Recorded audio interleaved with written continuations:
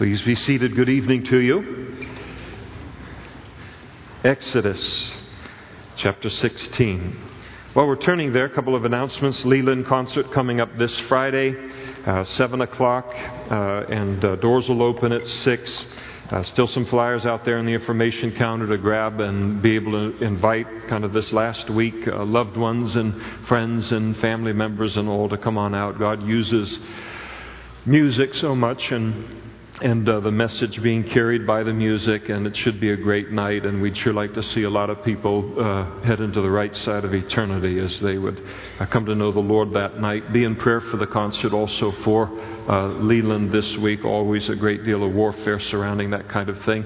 Also be aware that there's refreshments. We kind of put together some, specialty coffees and some seating out underneath the shade structure outside in the courtyard that you can partake of, and they're fairly priced and different things that you can get and enjoy fellowship after the service and all. Some of you mentioned, something about. By the way, the free coffee is still available in the fellowship hall.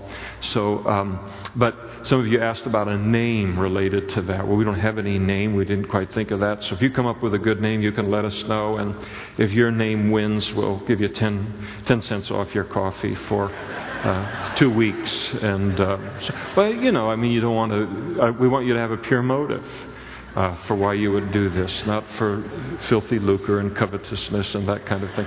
There was one person came up with the idea. Was trying to, as they were talking about it out the coffee counter thing out there, and it suggested Blackwater Cafe because of the whole coffee angle and stuff. But he wasn't a coffee drinker, so it was derisive. It was just mean spirited. I didn't like it at all. And all. I actually did like the title, but we're not going to use it just because we want coffee drinkers to name this. All right. Well, here we are in Exodus chapter 16. And the immediate past of the children of Israel, kind of picking up their history here tonight, their immediate past has included a deliverance by God of them out of the bondage of Egypt by way of 10 incredible miracles / plagues. Then, having been redeemed from Egypt, they crossed the Red Sea on dry land. God then following that great miracle with the drowning of the Egyptian army, their enemies, and following that great work of the Lord, there was a celebration, the first recorded song in the Bible, Exodus chapter 15, as they just celebrated how good God had been to them, came to a place called Marah where the water was bitter. God again steps in on their behalf and miraculously causes the bitter water not only to be drinkable, but to make it actually very, very sweet for them. So they're coming out of a chapter and season very early in their Christian life, so to speak, in which it's just been one miracle after another. And so we pick it up now in chapter 16, verse 1. And they journeyed from Elim, and all the congregation of the children of Israel came to the wilderness of Sin, which is between Elim and Sinai, on the 15th day of the second month after they departed from the land of Egypt. So it gives us a little bit of a timing. They've been out of Egypt now for a total of 30 days. And it's been a very, very eventful 30 days. And then the whole congregation, now that's a lot of people, talking about 2 to 3 million people, probably not every single one, but it's talking about, largely the whole group. Then the whole congregation of the children of Israel complained against Moses and Aaron in the wilderness. And here's their complaint. The children of Israel said to them, "Oh, that we had died by the hand of the Lord in the land of Egypt." Whoa. Wow. I mean, talk about thankless.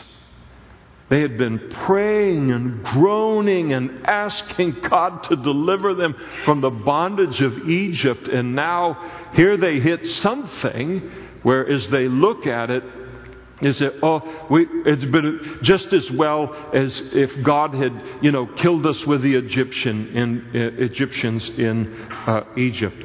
It's really staggering that they would say that. Again, given, how wonderful their immediate history has been, how God has just taken care of them one step after another. So, oh, that we had died by the hand of the Lord in the land of Egypt. This is what they're longing for. This is what they're, asking for. When we sat by the pots of meat, and when we ate bread to the full. For you have brought us out into this wilderness to kill this whole assembly with hunger. So now they're getting a little bit hungry, and they turn now on Moses here, and they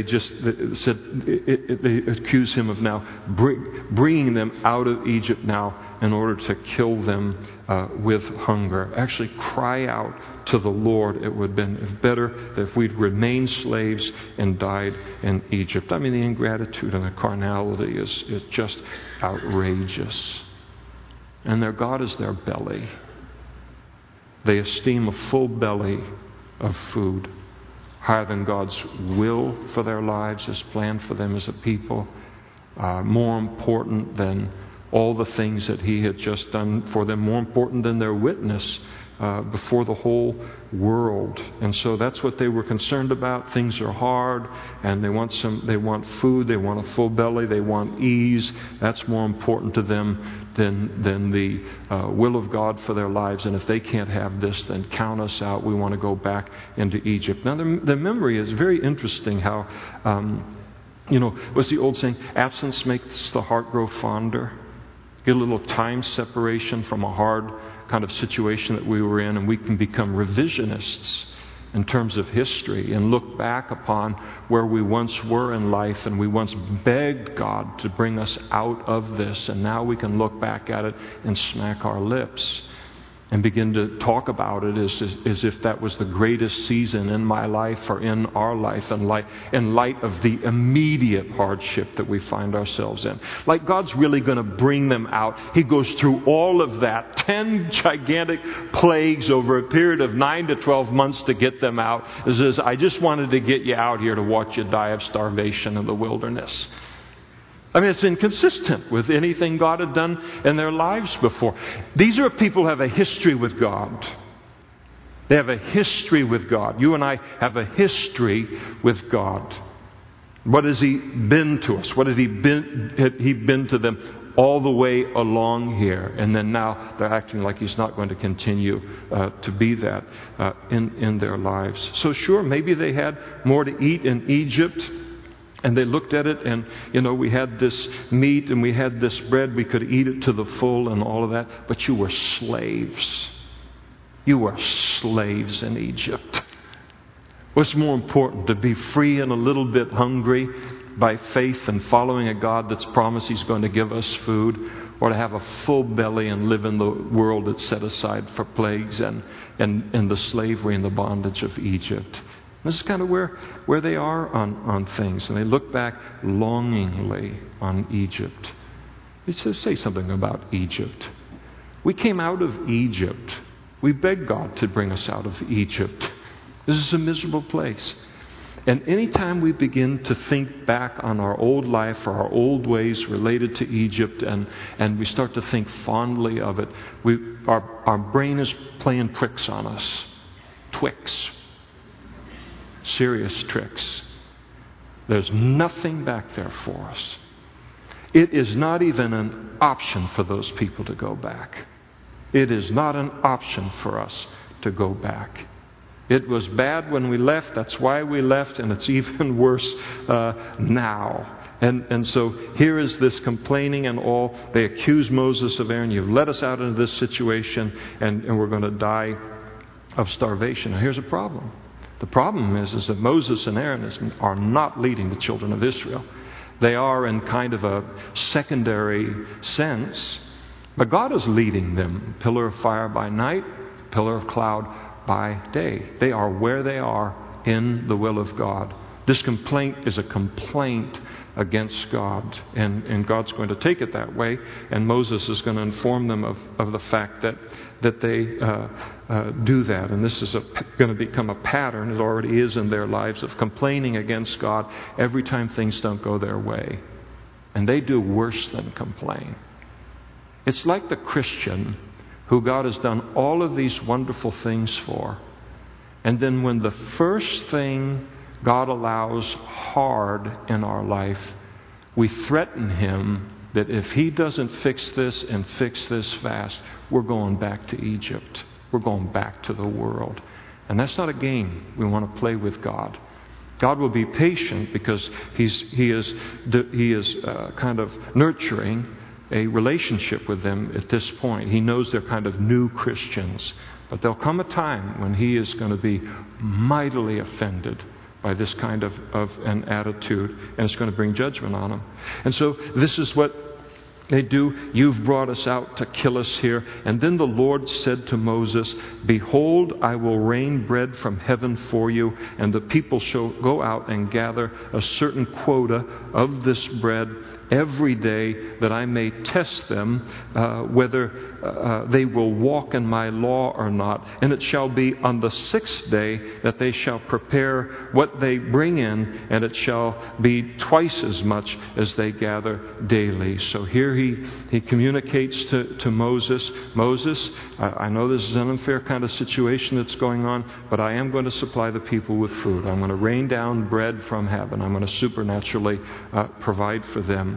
And he told them it would be every single day. I'm going to provide for them day by day, one day at a time. There'll be a certain quota that they can take every day. Each day the people were just to take enough bread for that day. Seems kind of weird. Why would He do that? God's doing a couple things here. It's not like just, He kind of had a thought about that. He is, again, nurturing a personal relationship with them. They are growing in a relationship with Him.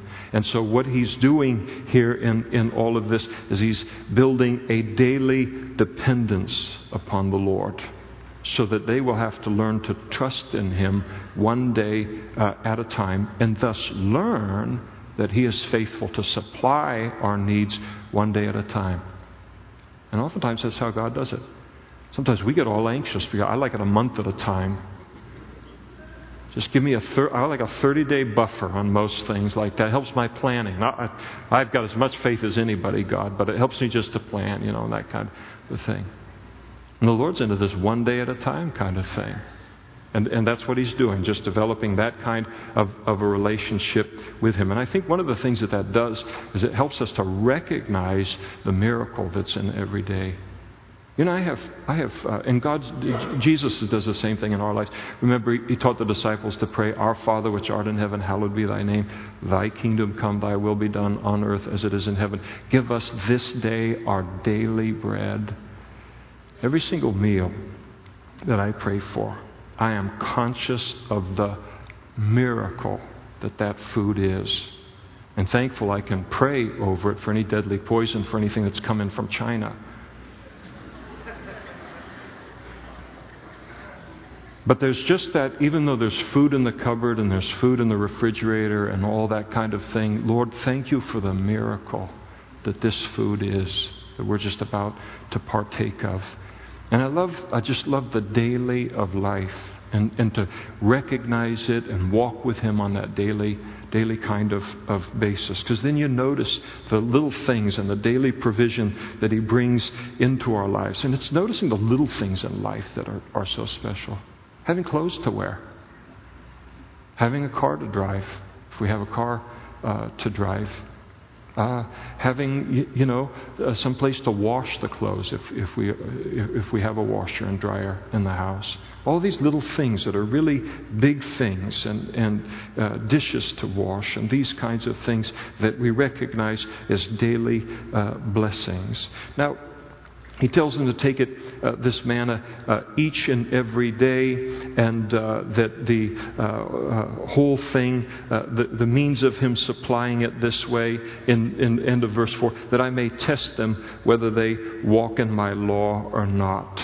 So God is doing this day by day provision in order to test them, to see if they would believe Him to provide it every single day for them or not. And if they obeyed God in this, it was an evidence of their faith in Him. If they disobeyed, tried to store up a month's worth of the food, then they didn't trust in Him. So he told them there, verse 5, on the day before the Sabbath there, gather twice as much. And while this manna is going to rot, if you try to keep it more than one day, any of the other days of the week before the Sabbath, this stuff is going to miraculously keep for 2 days so that the Sabbath can be a day of rest, a Saturday for them. Now, it's interesting. This manna is biblically a type or a picture of Jesus. Jesus speaks continually in the book of John chapter 6, and several places in all, and he applies this Old Testament event concerning the manna to himself, declaring himself to be the bread of life. In the same way that God provided for the physical needs of the children of Israel through this physical bread, Jesus came on the scene and declared himself to be heaven's provision of daily bread for the spiritual needs of mankind. And so Jesus revealed that all of this about the manna, all of it is kind of an Old Testament picture or shadow of him when he was going to come. Now, interesting ways in which this is a type or an example of him. The manna came from heaven. So it came down from heaven, even as Jesus came down from heaven, as the Bible teaches. For the bread of life, the bread of God, John 6:33, the bread of God is he who comes down from heaven, Jesus speaking of himself, and gives life to the world. So Jesus is that bread that satisfies man's spiritual hunger. A failure to eat the manna resulted in physical death. And in the same way, sinners must believe in Jesus, partake of him, invite him into their heart to receive life, everlasting life, and a failure to do so that leads to everlasting life. And then once we are saved, as we fellowship with Jesus, as we're nourished by him, strengthened by him in our daily relationship with him, that's a part of the walk. The manna fell in the wilderness just as Jesus strengthens us in the spiritual wilderness of this world. The manna came to a rebellious people, just as Jesus came into the world to save a rebellious people, as Romans chapter 5 brings out, Paul speaking of it. For when we were still without strength, in due time Christ died for the ungodly, but God demonstrates his love toward us, and that while we were still sinners, Christ died for us. And so here is God speaking to Moses, telling him what he's going to do. And then, verse 6, Moses and Aaron said to all of the children of Israel, "At evening you shall know that the Lord has brought you out of the land of Egypt." You say, "I brought you out of the land of Egypt. I couldn't have gotten you out of the land of Egypt." The Lord brought you out of the land of Egypt. You're not complaining against me. You're complaining against him. "And in the morning you shall see the glory of the Lord, for he hears your complaints against the Lord. But what are we that you complain against us?" And also Moses said, "This shall be seen when the Lord gives you meat to eat in the evening, and in the morning bread to the full. For the Lord hears your complaints which you make against him." And what are we? Your complaints are not against us, but against the Lord. Now, an interesting thing about complaints, and all of us have kind of different personalities and different strengths and weaknesses, sins that we're prone to. And there's a certain kind of person who is a complainer. That is the kind of prevailing sin that they have to deal with. They can walk into a scene that is just this side of perfection, and they'll complain about it on things. And the problem with complaining as a child of God is, number one, it is always to complain against the Lord, because he's the one that orders my steps. He's the one that puts me in the different circumstances in life. So to complain is to do more than complain about the circumstance. It is to complain against him. And it's a reflection on him. And when people that don't know the Lord hear Christians complaining about their circumstances, what they do is then, and they're free to do it, come to the conclusion that that person's God cannot keep even his own people happy. Why would I want him for a God? And so it does damage, and it turns people away from the Lord. The other thing is that God hears complaining when it's leveled against him. He listens to it. And he doesn't care for it. And then Moses spoke to Aaron say to all the congregation of the children of Israel, come near before the Lord, for he has heard your complaints. Now, this is the third time Moses is telling them this. Now Aaron is going to tell them this. Now it came to pass as Aaron spoke to the whole congregation of the children of Israel that they looked toward the wilderness, and behold, the glory of the Lord appeared in the cloud. So it's daytime. This cloud by day that's leading them takes on an even more kind of supernatural element to it. And the Lord spoke to Moses saying, I have heard the complaints of the children of Israel. He hears it. Speak to them, saying, at twilight you shall eat meat, and in the morning you shall be filled with bread, and you shall know that I am the Lord your God. And so it was that quails came up at evening and covered the camp. All right, meat. Protein. Sure enough, God was true to His word. And then in the morning, the dew lay all around the camp. And so now they've got this provision of food in the morning as God had promised. And when the layer of dew lifted, there on the surface of the wilderness was a small round substance as fine as frost on the ground. And so God makes this promise, and there is the appearance now of this bread. It's all over the surface of the ground. Notice the description of it there in verse 14. Small, round substance as fine as frost on the ground. And all of it's a picture of Jesus. It was small and heaven sent. So it's a picture of Jesus' humility and His incarnation, coming into the world from heaven as a tiny baby. It was round, and round, of course, we give wedding rings in the wedding ceremonies because it's a picture of eternity. And I'm committing myself. It has no beginning, has no end. Committing myself eternally to the person that I'm married forever and ever. That kind of thing. So here it is. It's round, even as Jesus came from heaven as the eternal God. And then notice it fell right where the people were. They didn't have to, Moses didn't come out and say, all right, there's manna up at the top of that mountain, and you got to crawl on your hands and knees over stony steps to get up there and partake of the manna in order to be saved. No, that salvation was brought close to them, just like Jesus has done for us. All they had to do is go right outside and take it. Paul speaks in Romans chapter 10 of salvation. He said concerning how near it is, how easy and close it is for anyone to be saved. But what does it say? The word, that is the word of salvation, is near you, even in your mouth and in your heart. That is the word of faith which we preach. Now notice in verse 15, as they see this now for the first time, so when the children of Israel saw it, they said to one another, what is it? They'd never seen anything like this before. They said, what is it? And that's what manna means. It's going to come to be named manna. That's what manna means. What is it? So it's like the first thing out of somebody's mouth is what they ended up naming the stuff. So what is it? Hadn't seen anything like this before. Not in Egypt, not anywhere. For they did not know what it was. And Moses said to them, this is the bread which the Lord has given you to eat. And this is the thing which the Lord has commanded. Let every man gather it according to each one's need. So the bread was supplied to them, but you had to go out and partake of it yourself. No one was forced. If you wanted to stay in the tent, say, I'm not eating that. I don't believe in it. It's not out there.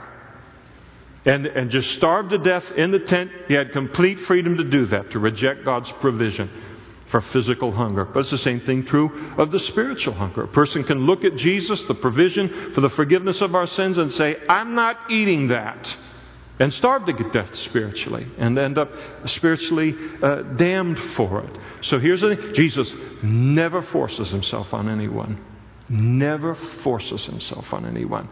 They made a choice whether they would gather of that manna, that heavenly bread, and then partake of it. 1 omer for each person according to the number of persons. Let every man take for those that are in his tent. And then the children of Israel did so. They gathered, some more, some less. And an omer is about a little less than 2 quarts.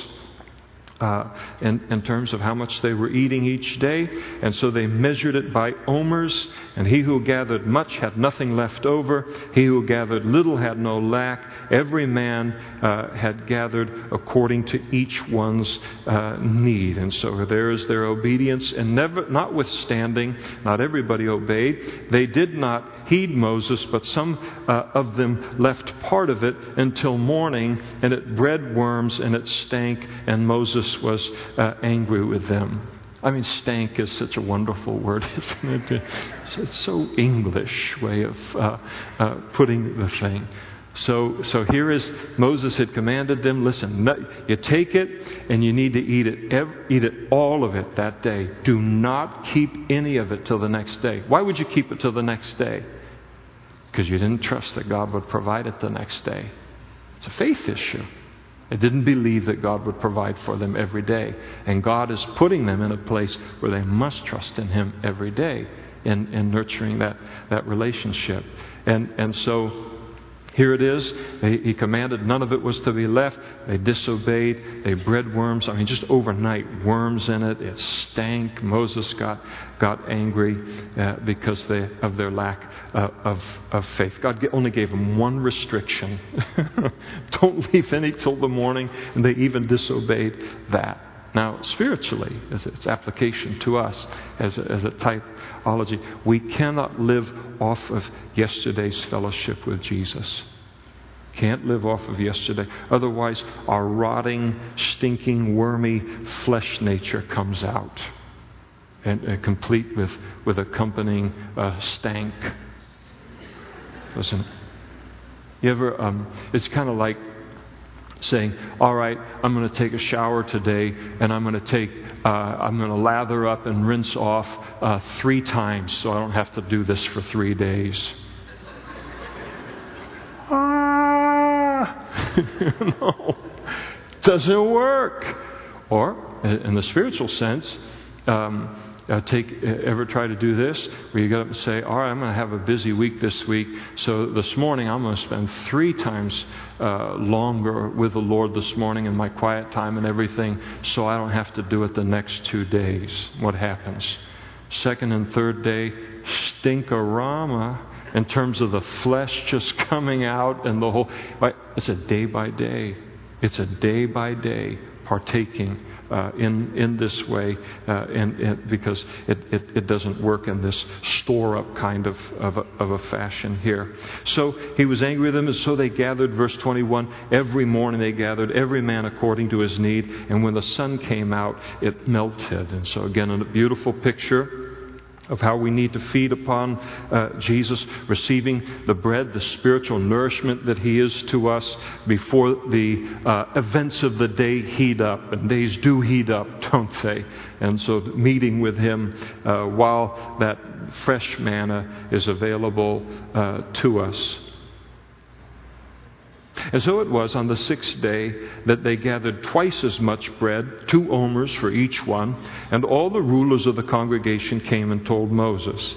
And then he said to them, this is what the Lord has said. Tomorrow is the Sabbath rest, a holy Sabbath to the Lord. Bake what you will bake today, boil what you will boil, and lay up for yourselves all that remains to be kept until morning. So cook it today so that you don't have to cook it tomorrow. So apparently this manna, whatever it was, very versatile food. You could bake it, you could boil it, and do some different kind of things with it. So they laid it all up until morning, as Moses commanded, and it did not stink, even though it was kept the 2 days. Again, just the miracle of God associated with it, nor were there any worms in it. And then Moses said, eat that today, for today is a Sabbath to the Lord. Today you will not find it in the field. 6 days you shall gather it, but on the 7th day, the Sabbath, there will be none. Now it happened that some of the people went out on the Sabbath day to gather it, but they found none. And they're still not taking God's commandment seriously about this. They were told to take twice as much. There's not going to be any provided on the Sabbath. And here they are. And the Lord said to Moses, how long do you refuse to keep my commandments and my laws? See, for the Lord has given you the Sabbath. Therefore He gives you on the 6th day bread for 2 days. Let every man remain in his place. Let no man come out of his place on the 7th day. And so the people rested on the 7th day. And the house of Israel called its name manna. So that's what it's called, manna. It means, what is it? And it was, and here's a description, a further description of it. And it was like white coriander seed, and the taste of it was like wafers made with honey. So maybe nut and honey Cheerios kind of a thing. Probably something a little bit better than that. So, but what we do know is it came in thin flakes. It was white, speaking of Jesus' purity. Tasted like wafers made with honey. We don't know much more about it than that, except that it had to be very, very nutritious, because it kept them alive for 40 years while they wandered in the wilderness. And so this was the provision. This is what the thing actually looked like. And then Moses said, this is the thing which the Lord has commanded. Fill an omer with it. An omer is one person portion, a little less than 2 quarts, to be kept for your generations, that they may see the bread with which I fed you in the wilderness when I brought you out of the land of Egypt. And so they were to take a one-person portion of it, put it in to a container. Book of Hebrews tells us it went into a golden pot, and then that pot was going to be placed in the Ark of the Covenant, in order that would be in the Ark of the Covenant, and for all the generations the children of Israel could look at, physically what the people in their history had eaten for 40 years. And as the Lord commanded Moses, so Aaron kept it up before the testimony, laid it up before the testimony to be kept. Now it talks about the testimony. That's referring to the 10 Commandments that God's going to give to Moses just in a few chapters.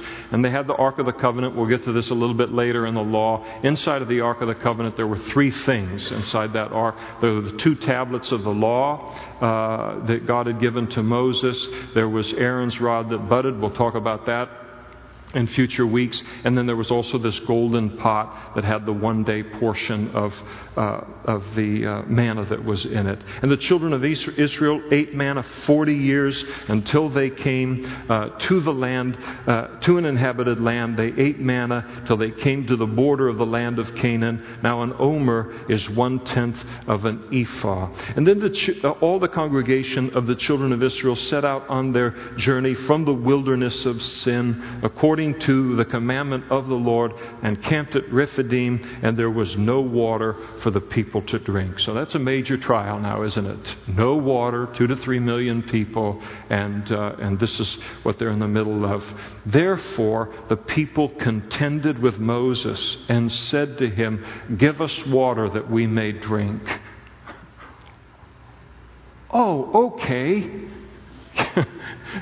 I mean, how is one man going to... They still don't get it that they've got a God in this whole thing. Like, one man can provide water for 100 people, much less 2 to 3 million. So they come to him and they demand water of him. And so Moses said to them, "Why do you contend with me? Why do you tempt the Lord?" And the people thirsted there for water, and the people complained against Moses and said, "Why is it you have brought us out of Egypt to kill us and our children and our livestock with thirst?" Talk about a thankless position that Moses has with these people. I mean, it's really kind of laughable. But what they're doing is they're basically accusing him of incompetence. I mean, you're leading us around and you can't even provide water for us. What kind of a leader are you? And so Moses takes it, and now he begins to confront them again with their complaining and the poor reflection that is upon the Lord. So he cried out to the Lord, saying, "What shall I do with this people? They're almost ready to stone me." Now, this is a serious situation. They're ready to kill him. Talk about, "What have you done for me lately?" You think your employer's rough. He legitimately goes to the Lord in prayer and says, "What are we going to do here? Because they're about to stone me to death in this situation." Talk about just carnal to the core on things. Now, it's a good thing that Moses went to the Lord in prayer as a leader. You know why? Because he would have never thought that God was going to do what God did next. God is so much more patient so often than any of us in a given circumstance. And so he might have thought, Lord, it's time to just humble these people and, take 1 million out or something, kind of a deal and all. And the Lord said to Moses, go on before the people, take with you some of the elders of Israel. Also take in your hand your rod which you struck the river. Behold, I will stand before you there at the rock in Horeb, and you shall strike the rock, and water will come out of it, that the people may drink. And Moses did so in the sight of the elders of Israel. And so God gives Moses the command, and he goes forth and he obeys it. Now, the Apostle Paul in 1 Corinthians chapter 10 tells us that rock represents Jesus. It's a type or a picture of the rock, that Moses takes his staff and he hits that rock and the water comes out of it. And he puts it this way, and all drank, speaking of the children of Israel, the same spiritual drink, for they drank of that spiritual rock that followed them, and that rock was Christ. And so when he smites that rock with his staff there, that speaks of Jesus' death upon the cross, where like the rock, Jesus was smitten there. And so the image of the smitten rock, the smitten Messiah, even a part of the Old Testament, Isaiah chapter 53 verse 4, yet we esteemed him, speaking of the Messiah, stricken, smitten by God, and afflicted. Now the interesting thing in terms of a typology of Jesus is Moses not only smites the rock as a picture of Jesus' crucifixion, but after he smites the rock, then water begins to flow out of it. And water, from one end of the Bible to the other, is used as a picture, a symbol of the Holy Spirit. Jesus was smitten for our sins in order to provide us with the Holy Spirit, for our lives and refreshment in this wilderness journey that we're on. Jesus himself, in John chapter 7, when they had it speaks of him in Jerusalem on the last and great day of the Feast of Tabernacles. Jesus stands up in the middle of that feast and he cries out, if anyone thirsts, let him come to me and drink. And he who believes in me, as the scripture has said, out of his innermost being, or his heart will flow, or his belly will flow rivers of living water. And what Jesus is doing is he's identifying there the water that came out of the rock with the person of the Holy Spirit. The Feast of Tabernacles, where he makes this particular proclamation, is celebrating God's faithfulness to the children of Israel for the 40 years. So Jesus is declaring the fact that he is going to be smitten and crucified, but then out of that crucifixion is going to come the Holy Spirit, which John then says was not yet given until Jesus was crucified. And so the whole picture was a symbol of Jesus' death for us, and then the provision of the Holy Spirit for mankind. The imagery is very, very beautiful. In chapter 16, you have the manna, speaking of Jesus coming humbly into the world. Then in chapter 17, we see the smiting of the rock, which pictures Jesus on the cross. And then out of that smiting, the provision of the Holy Spirit, just as Jesus had promised. This is why Moses gets in trouble a little bit later when the people are complaining about their thirst again. And Moses goes to the Lord, what do you want me to do here on this thing? And the Lord speaks to Moses and says, I want you to go to the rock and speak to it. And Moses is he's had it with these people at that particular point in time, you can imagine. And he takes his staff and he says, how long will I put up with you, you rebels? I mean, he's just, the Bible says he's the meekest man in all of history, in all of the world, next to Jesus himself. But this group could work even that guy up. And so he's just really upset. And he takes that staff and then he strikes the rock a second time. And the water comes forth. God's very gracious to provide the water for His people. And He's going to judge them for their complaining. He does that ultimately. But then God calls Moses aside, and because he smote the rock a second time, God said to him, "You, in His anger, you are not going to enter into the promised land. You will not take these people into the promised land." The reason is because, again, He spoiled the imagery of the Old Testament. This being a picture of Jesus. The rock was to be smitten once. The second time, Moses was to speak to it, and then the water would come out. Jesus was crucified once. Now we only need to speak to Him to have the provision of the Spirit and the things of Him into our lives. That is all there for the asking. So this is kind of what's going on here in all of that. And so the water is provided. And so He called the name of the place Massah and Meribah. Massah meaning tempted, and because it was a place where they tempted God, they tried His patience. Meribah, it means contention, and that was their attitude. They were contending with Moses. They were contending with God instead of living by faith and living by prayer. And so it was named because of the contention of the children of Israel, and because they tempted the Lord, saying, "Is the Lord among us or not?" Now, the interesting thing is that you look at it and say, well, okay, it got named tempted and contention, but at least they got their water.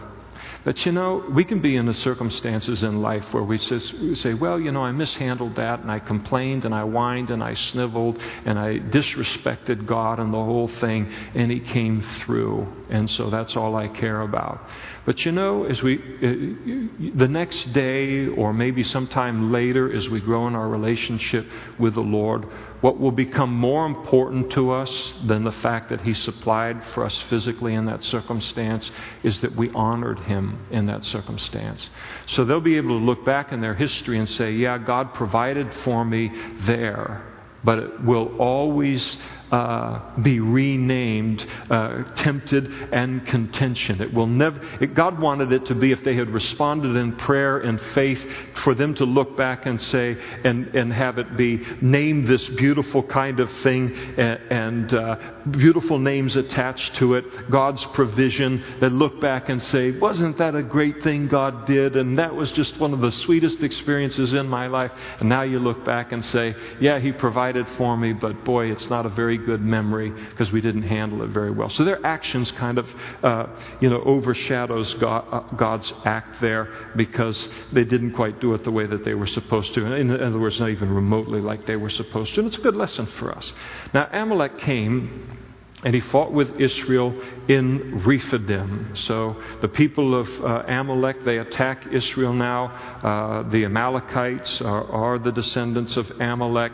Amalek is the grandson of Esau. Remember, the brother of Jacob, the guy that sold his birthright for a bowl of bread or a bowl of stew. So these are the descendants of Esau. And the Amalekites represent, in terms of biblical typology, because they come from their patriarch Esau, who lived for his belly, he lived for his flesh. He exalted the things of the flesh and his belly above the things of God. So the Amalekites are a picture or a type of the flesh in the Bible, in the war that goes on between the spirit, the children of Israel inside of us, and the flesh. And there is a war that goes on, isn't there?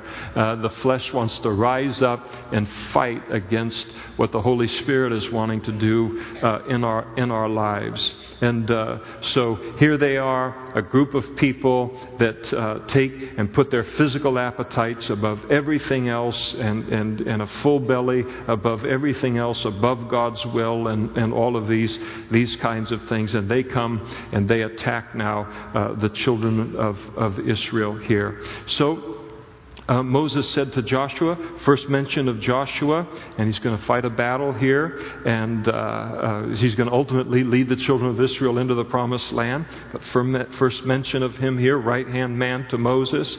So Moses said to him, choose us some men and go out, fight with Amalek. And tomorrow I will stand on the top of the hill with the rod of God in my hand. And so that's the command that is given to them. Now, very interesting to Joshua. Very interesting that in the book of Deuteronomy, chapter 25, we're told a little bit more about this attack that the Amalekites come against Israel with. Very, very cowardly attack. They attack their rear. They attack the stragglers in this kind of long line of pilgrims, and we're told that they attacked the very young. They attacked the very old and all. And it was a sneak attack, and attacking the tired and the weary, and no fear of God in them, no conscience in doing it. It's put this way: remember what Amalek did to you on the way as you were coming out of Egypt, how he met you on the way and attacked your rear ranks, all the stragglers at your rear, when you were tired and weary, and he did not fear God. And God is going to judge them harshly later on for doing that. And these Amalekites are going to learn that these children of Israel have a God. Now, it's interesting that up to this point, God has kept them from battles. He's kept them from warfare. They weren't really ready for any battles yet. They've been redeemed from Egypt. They passed through the Red Sea. They've partaken of the manna. They've partaken of the water from the rock. Now they need to be trained in battle. In the same way, after we've been redeemed or born again, we've been water baptized, we've been baptized with the Holy Spirit and power, we're now ready to be introduced into the spiritual warfare that surrounds the things of God, and then to be successful and victorious in it. So up to now, God has fought completely for them. Now He is going to use them to fight through them. So this represents growth and progress in their life, and God's use of them represents growth in our spiritual development also. So here is Joshua told to choose some men, go out and fight. Moses is going to go up to the top of the mountain with the rod of God in his hand. And so it was that Joshua did as Moses said to him, fought with Amalek, and Moses, Aaron, and Hur went up on the top of the hill. So the battle is engaged that morning. Moses, Aaron, Moses' brother, Hur, we don't know anything else about him except he was a very, very trusted leader of Moses among the children of Israel. They go up on the top of the hill. And so it was when Moses held his hand, up his hand, that Israel prevailed. Now, you'll notice all the way through this thing, God has told him, He has told Joshua there in verse 9, he's going to go up and hold the rod of God up on the mountain. But as the narrative goes through here, God disregards the rod and focuses on Moses' hands. And the reason is that to raise hands on a mountaintop was prayer. The Bible talks about raising holy hands to the Lord. So Moses isn't just up there like raising, like just kind of a superstitious thing. He's obviously it's a symbol of intercession. He is interceding to God related to the battle. So he goes up on the top. When he holds up his hand, then Israel prevailed. When he let down his hand, then Amalek prevailed. But Moses' hands became heavy. So he's 80 years old, right? So even if you weren't 80 years old, you can't hold your hand up forever. And so he needs some help. So they took a stone, put it under him, and he sat on it. And Aaron and Hur then supported his hands, one on one side and the other on the other side, and his hands were steady until the going down of the sun. And so the intercession ongoing there. And so Joshua defeated Amalek and his people with the edge of the sword. And so this holding up of the hands representing intercession there. And in this event, there's this incredible mixing of the physical. Joshua had to conduct the battle down below on the battlefield, but it was the battle was being determined by prayer up on the hill. And I don't know what the lines are in all of this. I just know that in this situation and many situations in life, it isn't a matter of all physical activity being necessary for the victory to be won. There must be prayer coupled with it, but at the same time, prayer alone is not enough in the situation. There must be prayer and then becoming physically engaged in the situation. Both things are needed for that victory over the flesh, that victory in this thing that God has called us into. So it's not an either or, it's a both. When you look at this whole picture here, and it's a beautiful picture of them holding up Moses' hands. Moses is the leader there. He gets tired. Leaders do get tired and all. And so you say, how in the world can I, hold up the hands of leaders in the work of the Lord? There are many, many ways, but certainly, supremely, I think it's intercession, praying for them. Leaders need prayer. Leaders need prayer. Moses needed help in his prayer. He needed support in what God had called him to do there. The importance of intercession. I know I'm prayed for in this body.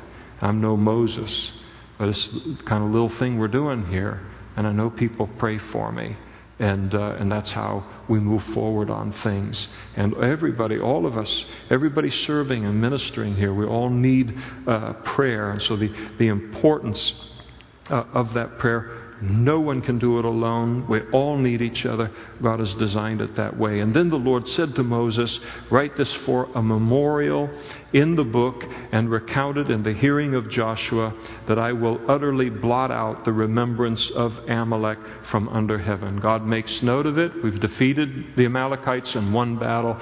God is not going to forget what they've done here. And He declares that He is going to utterly wipe them out for their wickedness in this situation. And of course that will happen later under King David, later in the history of the children of Israel. And Moses built an altar and he called its name, The Lord is My Banner. Following the victory, he calls this altar that he builds, he is immediately giving the Lord credit for the victory and before the people also. And it's Jehovah Nisi, the Lord is my banner. In other words, we fight under him, and he's the banner that's led before us in battle. For he said, because the Lord has sworn, the Lord will have war with Amalek from generation to generation. So he gives thanks for the promises of God related to victory over the Amalekites, and thanksgiving to God for fighting against the Amalekites and